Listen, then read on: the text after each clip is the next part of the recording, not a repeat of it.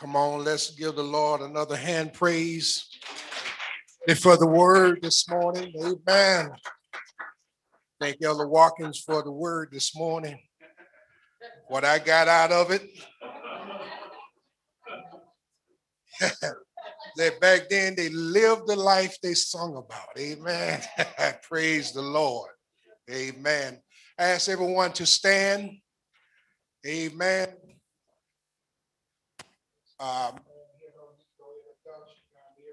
know powerful brother. He's our pastor. Amen. Homegrown.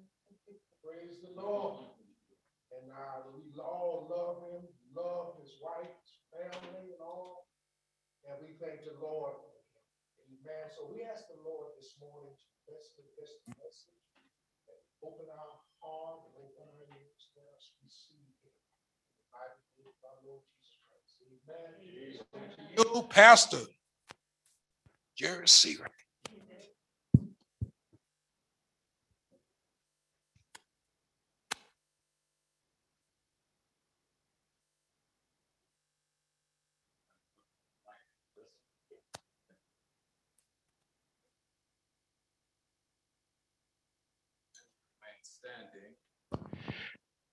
I'm going to read the scripture that I will come from today and lead us in a quick word of prayer. I'm going to read from Romans, the book of Romans, first chapter, verses 18 through 32. So you all are going to be standing for a minute. Romans, first chapter, verses 18 through 32. And I'll read from the NASB version. So it reads as follows. For the wrath of God is revealed from heaven against all ungodliness and unrighteousness of men who suppress the truth in unrighteousness. Because that which is known about God is evident within them, for God made it evident to them. For since the creation of the world, his invisible attributes, his eternal power and divine nature have been clearly seen, being understood through what has been made, so that they are without excuse. For even though they knew God, they did not honor him as God or give thanks, but they became futile in their speculations, and their foolish heart was darkened.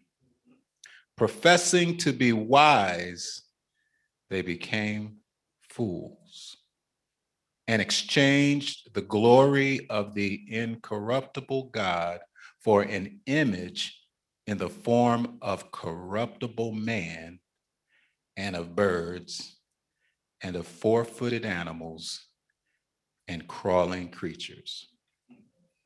Therefore, God gave them over in the lust of their hearts to impurity, so that their bodies would be dishonored among them.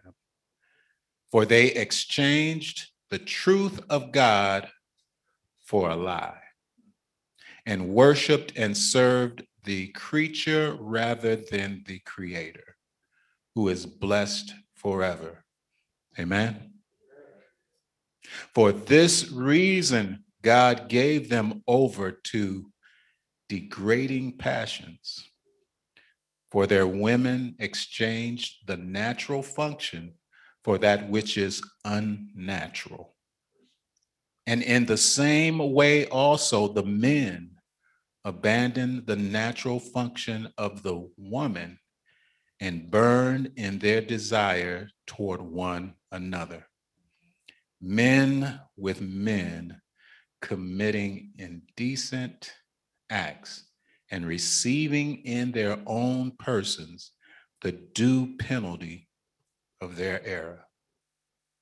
And just as they did not see fit to acknowledge God any longer, God gave them over to a depraved mind to do those things which are not proper, being filled with all unrighteousness, wickedness, greed, evil, full of envy, murder, strife, deceit, malice. They are gossips, slanderers, haters of God, insolent, arrogant, boastful, inventors of evil, disobedient to parents, without understanding, untrustworthy, unloving, unmerciful. And although they know the ordinance of God, that those who practice such things are worthy of death, they not only do the same, but also give hearty approval to those who practice them. Wow. Father God, we come before you today. And Lord, we've read this passage. And Father, we say amen. We ask on today that your people hear from you, Lord, a word from on high. Father, let not it be tainted by the messenger, but let it be straight from you to their hearts and their minds. In Jesus' name, amen and amen. You may be seated. And I want to once again thank the Colliers. I tell you, yeah. I was sitting there and we were just going through the song and then they began to play and honestly it struck me how good you guys sound, you know. And I didn't want to look at your father because I knew he was crying at the time. No, I'm joking. No, I was about to cry, tell the truth. It sounds that good. So just want to encourage you guys, keep up the good work, and can't wait to hear from you again. Amen. Amen. So we have a portion of scripture today, and it's actually our second lesson in the spring quarter in the Sunday school. I don't know why Union Gospel Press wanted to pick a fight, but they did. This is a tough portion of scripture, and I wrestled with it all week. I tell you, I listened to others and their approach, others as in other ministers and pastors. I listened to them and their approach to this passage, and it's a heavy passage, and most of the folks I listened to, they started with an explanation as to how weighty this passage is. It speaks to our time and it does not hold back. It does not hold back. It's without excuse. Without excuse, unapologetically. Paul says, let me roll up my sleeves and let's go to work. That's what he's saying. And this is a passage, even though I've been speaking for years, I've never taught or spoke on this chapter. Not that I was avoiding it, but that I just never spoke or came from it. And I see why this week, because you gotta you can't half step. And this defines what kind of minister of God you will be. this is the type of message, the type of passage that separate those who try to soften the blow to a point where they're not really standing with God, to those that say, "Thus saith the Lord," and I stand with him. And it's a decision that ministers and you all as well will have to make in your heart and say, do you stand with him? Do you stand with him? Amen. So by way of introduction, my title came from a little game that I normally just play with little ones like my granddaughters and even with my kids when they were younger. And I used to come up to them and I say, I got some good news and I got some bad news. And I asked them, well, which do you want to hear first? And normally, as always, they want to hear the good news, right? So they say, good news. And then I would tell them the good news, and then the bad news wouldn't be that bad. It wouldn't be that bad. And then they were like, oh, like say, for example, if I was talking about suckers, I would say, I got some good news, I got some bad news. What do you want to hear? And they say, good news. I say, okay, I got 2 suckers for you. What's the bad news? The bad news is I only have 2. And they're like, oh, that's okay. We're going to get our cavities going. So that's it. But today, the title is, I've got some bad news. And it's going to come before the good news. The good news will follow the bad news. And that's what Paul is saying here. Got some bad news first before we get to the good news. And here's the good news, by the way, and I tried to put it in just a short sentence. Here's the good news. The good news for all begins with recognizing that nobody's right. That the good news for all begins with recognizing that we're all no good. Remember the old song, you're no good, you're no good, you're no good, baby, you're no good. We're all not good. That's the bad news. And Paul decided to pump the brakes for a second between verses 17 and verse 18. He decided to pause for a moment. He's pumping the brakes and he says, let's slow down. I gave you all from the first verse to the 17th verse a glimpse of what the good news is all about, but I have to do this first. See, he said in verse 17, for in it the righteousness of God is revealed from faith to faith. As it is written, but the righteous man shall live by faith.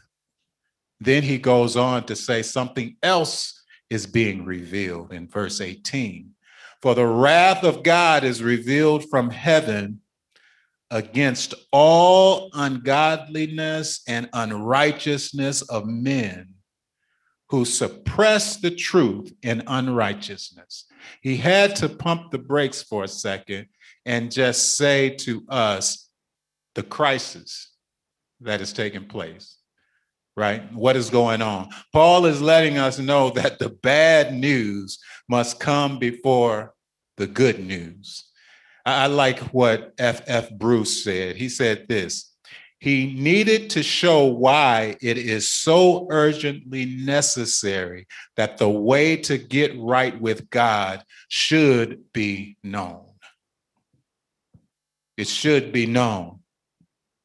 And Morris said this: unless there is something to be saved from, there's no point in talking about salvation. You hear that? Unless there is something to be saved from, there's no point in talking about salvation. So, what we need salvation from is the wrath of God. And why God's wrath is an issue is because of S-I-N. It's because of sin. And we got to talk about sin for a moment, because sin is defined by this: violation of God's will, either by omitting to do what God's law requires or by doing what it forbids. In other words, when you leave out the good you know to do, that's sin. And when you do the wrong that he tells you not to do, that's sin, right? And the definition of sin has all to do with God's standards. It has to do with God's standard. God sets the rules, the standard. Amen. For Paul was saying that here's the significant thing. The significant thing is not that people have met their own standards, but they have not met God's standard. That's the issue. Amen. See, your preferences and rules cannot save me. They can't. And mine cannot save you. Amen. See, it's easy for you to satisfy your own standards. See, if you're going to set the rules, you're going to set them to play to your advantage. You're going to make sure that you can accomplish those things, right? And trust me, if I'm going to set the rules, I'm going to make sure I can do them. I'm going to make sure that I can do it. In fact, I might change them depending on my mood. You know, today I may not want to be as nice, so I will write a commandment: thou does not have to be as nice today. You see, mine can't save you, and yours cannot save mine. God sets the standard. Sin has its meaning by his definition. Amen. He determines what's right and what's wrong. And of course, sin can occur up here in your thoughts. Amen. It can occur here from your mouth. And it definitely can occur here with your whole actions. Amen. So with your thoughts and your words and your actions, sin can definitely be committed and present. So sin is ultimately against God. Now, do we sin against man and one another? Of course we do. But sin is ultimately, it's against God. So I was thinking and I said, well, wouldn't somebody say, isn't sin sin? Isn't all sin sin? Are there degrees of sin? No and yes. No and yes.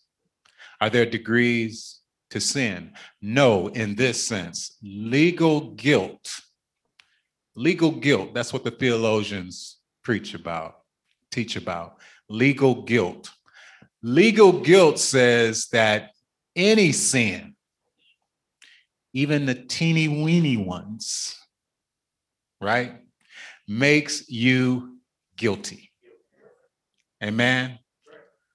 It makes you guilty. Ezekiel, the 18th chapter, verse 20, it starts with this: the soul that sins shall surely die.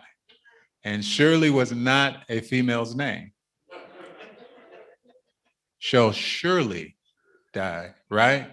James says this in chapter 2, verse 10: For whoever keeps the whole law and yet stumbles in one point, he has become guilty of all.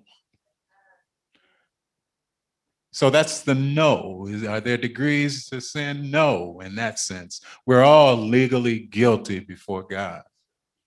However, there's a yes portion to it as well. There are degrees to sin. Amen. For example, I give you this example. If my dislike for you, right? And I'm not pointing at anyone in particular, but I'm just saying for you. If my dislike for you, right? If it boils over to a point where there's a dark moment in my mind and I just reach back to Mississippi and I come back to slap the taste out of your mouth. That's sin. Amen. But it's different from if that same dislike motivates me to pull out a gun and then pow, I shoot you dead. You see, there's a difference there. There is a difference. And let's go back to the slap. It's a difference there because even positionally, there's a difference. Like if you had a new convert coming into church, imagine the church newspaper, new convert slap mother. But watch how this reads. Pastor slaps mother. See, that's a bit different, isn't it? See, even positionally, we know that it's some requirement of me to act differently. Amen. It's required of me to be an example, right? So even that kind of makes things different. Amen. But believe it or not, I explained that, but that's not Paul's point. That's not Paul's point. Paul's point is not for us to go and chase down rabbit holes to get all into the particulars of sin. See, Paul's point really can be found in in a word that is in verse 29. And that verse is filled. F-I-L-L-D-E-D. And what it means is that it doesn't concentrate on degrees here. He was making the point that, once again, the good news for all begins with recognizing that nobody is right. None of us, no one is right. Amen. So filled means all have sinned over and over and over and over and over. That's what filled means, over and over. All have sinned. Amen. Paul knows a bit about human nature as well. He knows that we rather like compare ourselves to one another than to compare ourselves to God. Amen. So he knew that, and so because he knew that, he said, you know what? I'm going to just go down that street with you all, and I'm going to talk first about, although he doesn't mention them per se, he doesn't mention Gentiles, but that's what he said he'll start with. He said, I'm going to start with the Gentiles. We're going to talk about the Gentiles. And the Jewish people were like, yeah, talk about them. Talk about them. They're no good. They're really no good. Yeah, let's talk about them. See, we were cured of idolatry during the Babylonian captivity. See, after the Babylonian captivity, we said no to idolatry. But those Gentiles, they are idolaters and they're wicked. Get them, Paul. Get them. Get them. We're going to get a front row seat here and you just get them. Get them.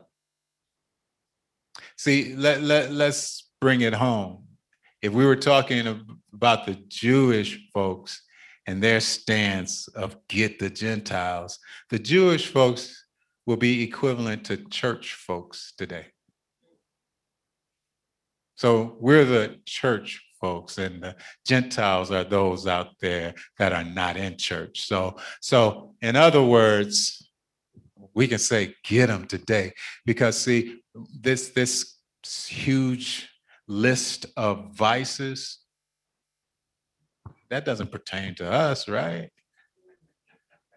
I mean, what I just read, I mean, for that doesn't like pertain to us. We're not idolaters. We don't backbite and slander and lie, and we don't deal with like sexual immoralities and stuff like that. We're Christians, right? We're Christians. We're church folks. We don't deal with that, right? So today you all can just sit back and chill, so to speak. And I won't be talking about you all because, you're church folks, right? I'll be talking about other folks, but you guys, right? Okay. Yeah, right. Yeah, right. There's no sitting back. Because as I stated, the good news for all begins with recognizing that we're all messed up. Amen. We're all messed up. So he says in verse 18, for the wrath of God is revealed from heaven against all ungodliness and unrighteousness of men who suppress the truth in unrighteousness. See, scholars were very nervous. Some were very nervous in applying this word wrath to God. Because, see, they said that it insinuated that God was all about vengeance and big payback and he was petty. But that's not our God. See, that's when you try to reduce God down to our standards once again. No, see, God's main attribute is holy, right? And just think if it wasn't holy, then it would just be justice. But no, it's holy justice. Big difference. If it wasn't holy, it would just be anger. But no, it's holy anger, right? See, holy makes the difference, right? Holy puts him beyond us. We're not holy, but he's holy. Amen.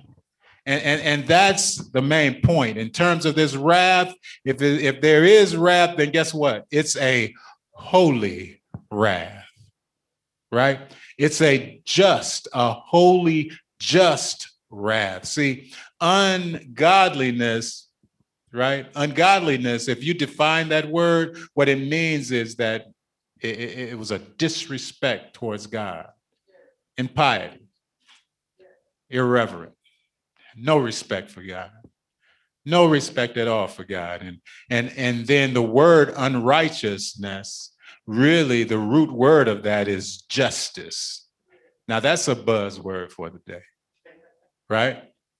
Social justice, right? What's interesting is if you comb the pages of Scripture, Scripture is not occupied with social justice. It's occupied with God's righteousness. And that's a holy justice. Amen. He is just, not just, but he is wholly just.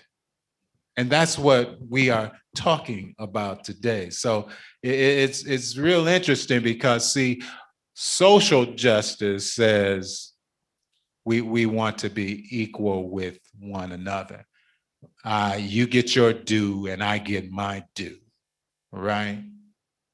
But God is not preoccupied with that. What he is saying here is that you make sure that you are right with me. You make sure that this is right. I can take care of what's going on down here. Just make sure that you're right with me. Amen. It's not to say that we give a blind eye to wrong that is going on. No, I'm not saying that. But what I am saying is that this here makes you even address this here the right way. So you have to get this right in order to even try to get this right. Amen. Amen. So it goes on to say that folks are suppressing or holding down, holding back the truth. And imagine, if you will, that you know what truth is. Everyone knows what truth is. And if you could put it in a box, they would put it in a box and then they would put the lid on it and they would try to hold the lid down. And they're trying to suppress truth. And what they're suppressing truth and trying to hold truth, but by the way, they're not successfully doing it. You can't hold God back. Amen. But what they do is they try to hold it in and they're struggling to hold it in and they're holding it in. And guess what they are trying to hold it in on? Their truth. Their truth. Right? They're trying to hold back his truth with their version of truth. Truth like evolution, for example, right? Evolution. Now, can, for example, I'll get into that later. I'll get into that later. I'll just say what they're trying to hold back is his truth. And in the Sunday school material, it gave us an example of how what you have to ignore what you have to ignore to do your own thing. They gave an example of the Milky Way, right? They said the Milky Way has over 100 billion stars. 100 billion stars. And if you were to count them, count those stars at the rate of 1 star per second, it would take you about 3,000 years to count them all. Isn't that amazing? That's mind-blowing. Have you ever known a person to live 3,000 years? You'll never finish that count, right? And that's just the Milky Way. So the Milky Way screams out, someone made me. Someone made me, right? Someone made me, but yet they try to suppress and hold that back. And they say, no. Big Bang. The Big Bang. No. Evolution, right? Evolution, right? And here's the lie about evolution. See, can something change or evolve over a long period to perhaps more efficiently adapt to its environment? Yes. Yeah, something can change to adapt more efficiently to its environment over time. Yeah. But here's the lie about evolution, or the theory of evolution. Adam was perfect. Adam was perfect. Prior to sinning, Adam was perfect. Every man after Adam, guess what? Where's evolution? I can't get to even where Adam was. You get what I'm saying? Prior to Adam's sin, He was perfect. He started off perfect. And all of a sudden, we've been going down and down ever since. And the story of redemption is God is trying to say, I'm calling you back to me. I'm calling you back to me. Amen. So man attempts to hold back God and introduce alternative truths at the same time. But it goes on to say this, for since the creation of the world, his invisible attributes, his eternal power and divine nature have been clearly seen, being understood through what has been made, so that they are without excuse. For even though they knew God, they did not honor him as God or give thanks, but they became futile in their speculations, and their foolish hearts were darkened. So things were screaming, I was made by someone.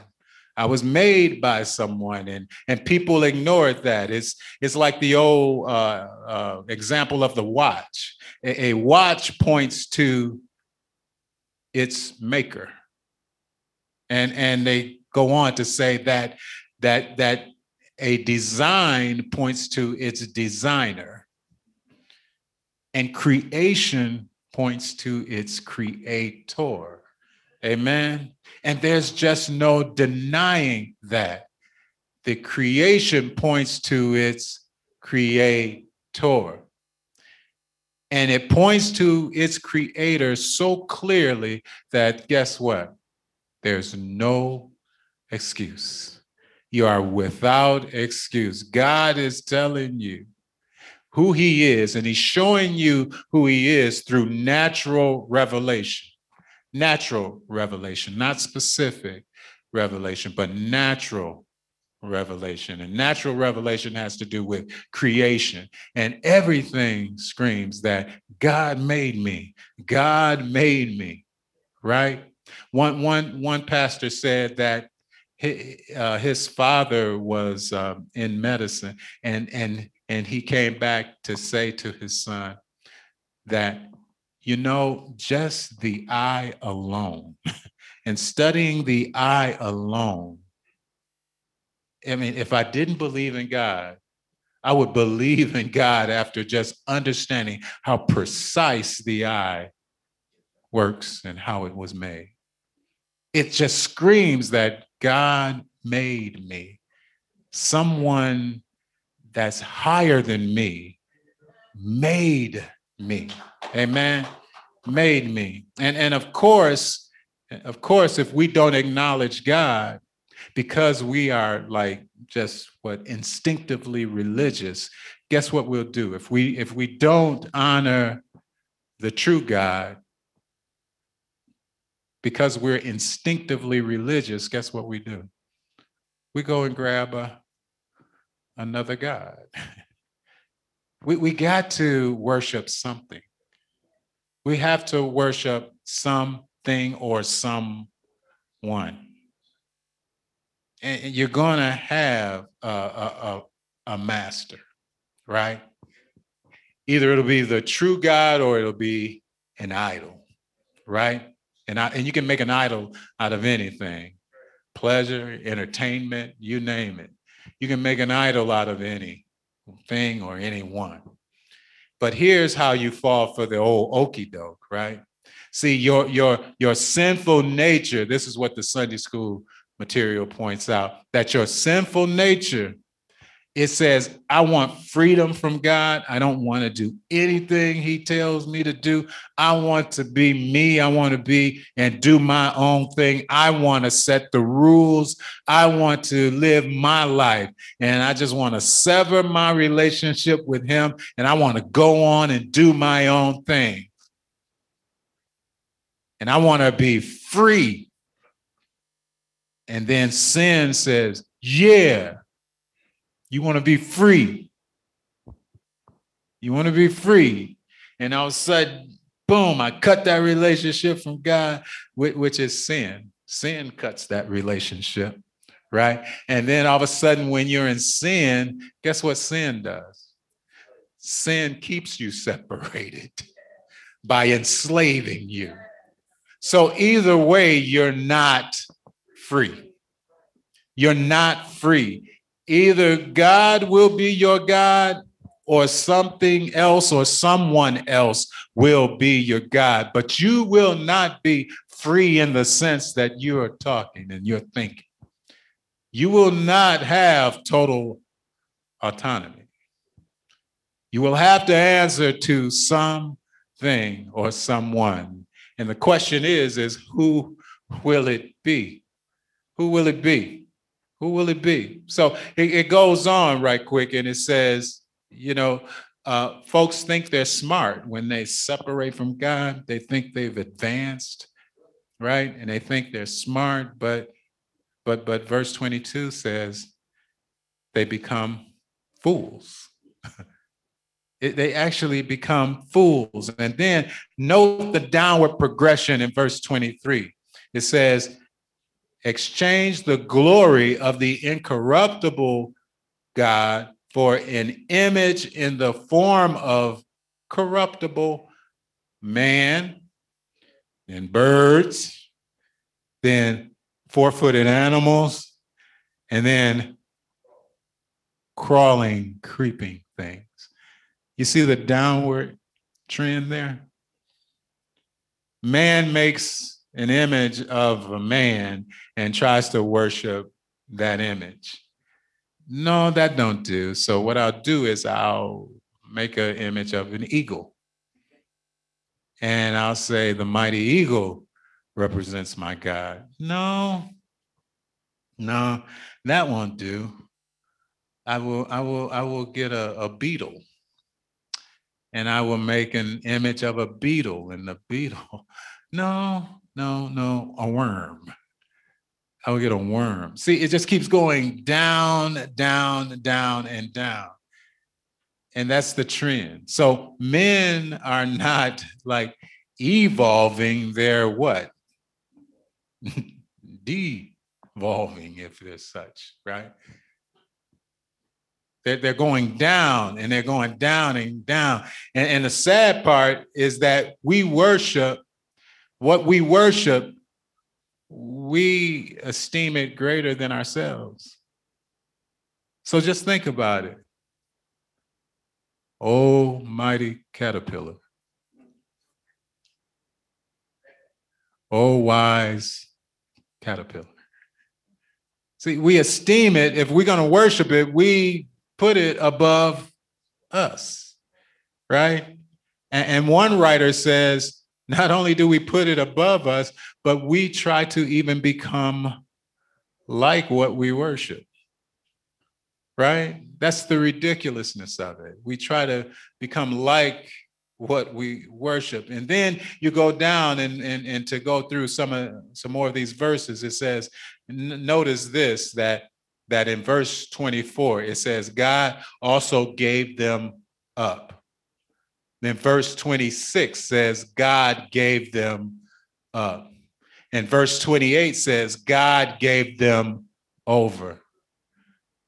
You know, that's a scary thing when God gives up.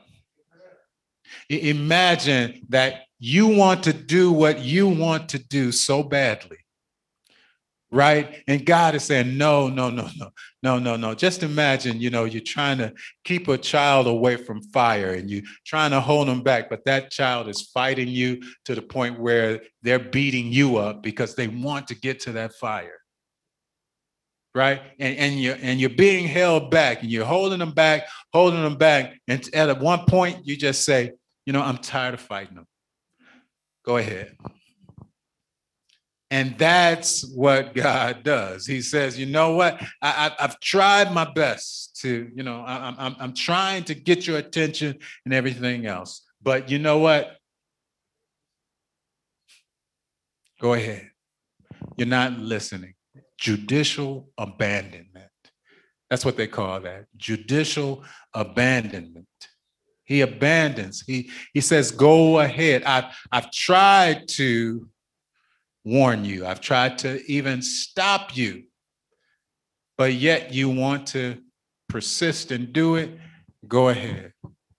And what you decide to do, God, he is so wise and he's so amazing because, you know, you can't blame everything on the devil.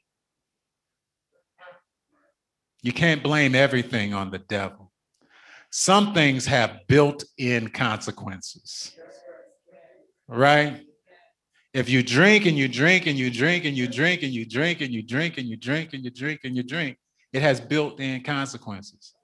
If you shoot up and shoot up and shoot up and shoot up and shoot up, it has built-in consequences, right? If you run around and you run around and you run around and you run around, guess what it has? Built-in consequences, right? But I'm not talking about church folks today, right? We're talking about those outside, right? Right? And here's the thing. It goes on to say that for they exchanged, this is verse 25, they exchanged the truth of God for a lie and worship and serve the creature rather than the creator who is blessed forever. God does not get his due. They do not acknowledge him. Imagine the one who made you, the one who actually gives you life, and you just say, out of my life. I don't want anything to do with you. Go away. I don't want anything to do with you. And they're not serving him. They're not acknowledging him. They're not worshiping him. They're not giving him any credit. They're not giving him any due. And they just go and they run as far as they can from him. And there's no such a thing. You can't outrun God. Amen. And they exchange it for what they think is true. Alternative truth, right? For this reason, God gave them over.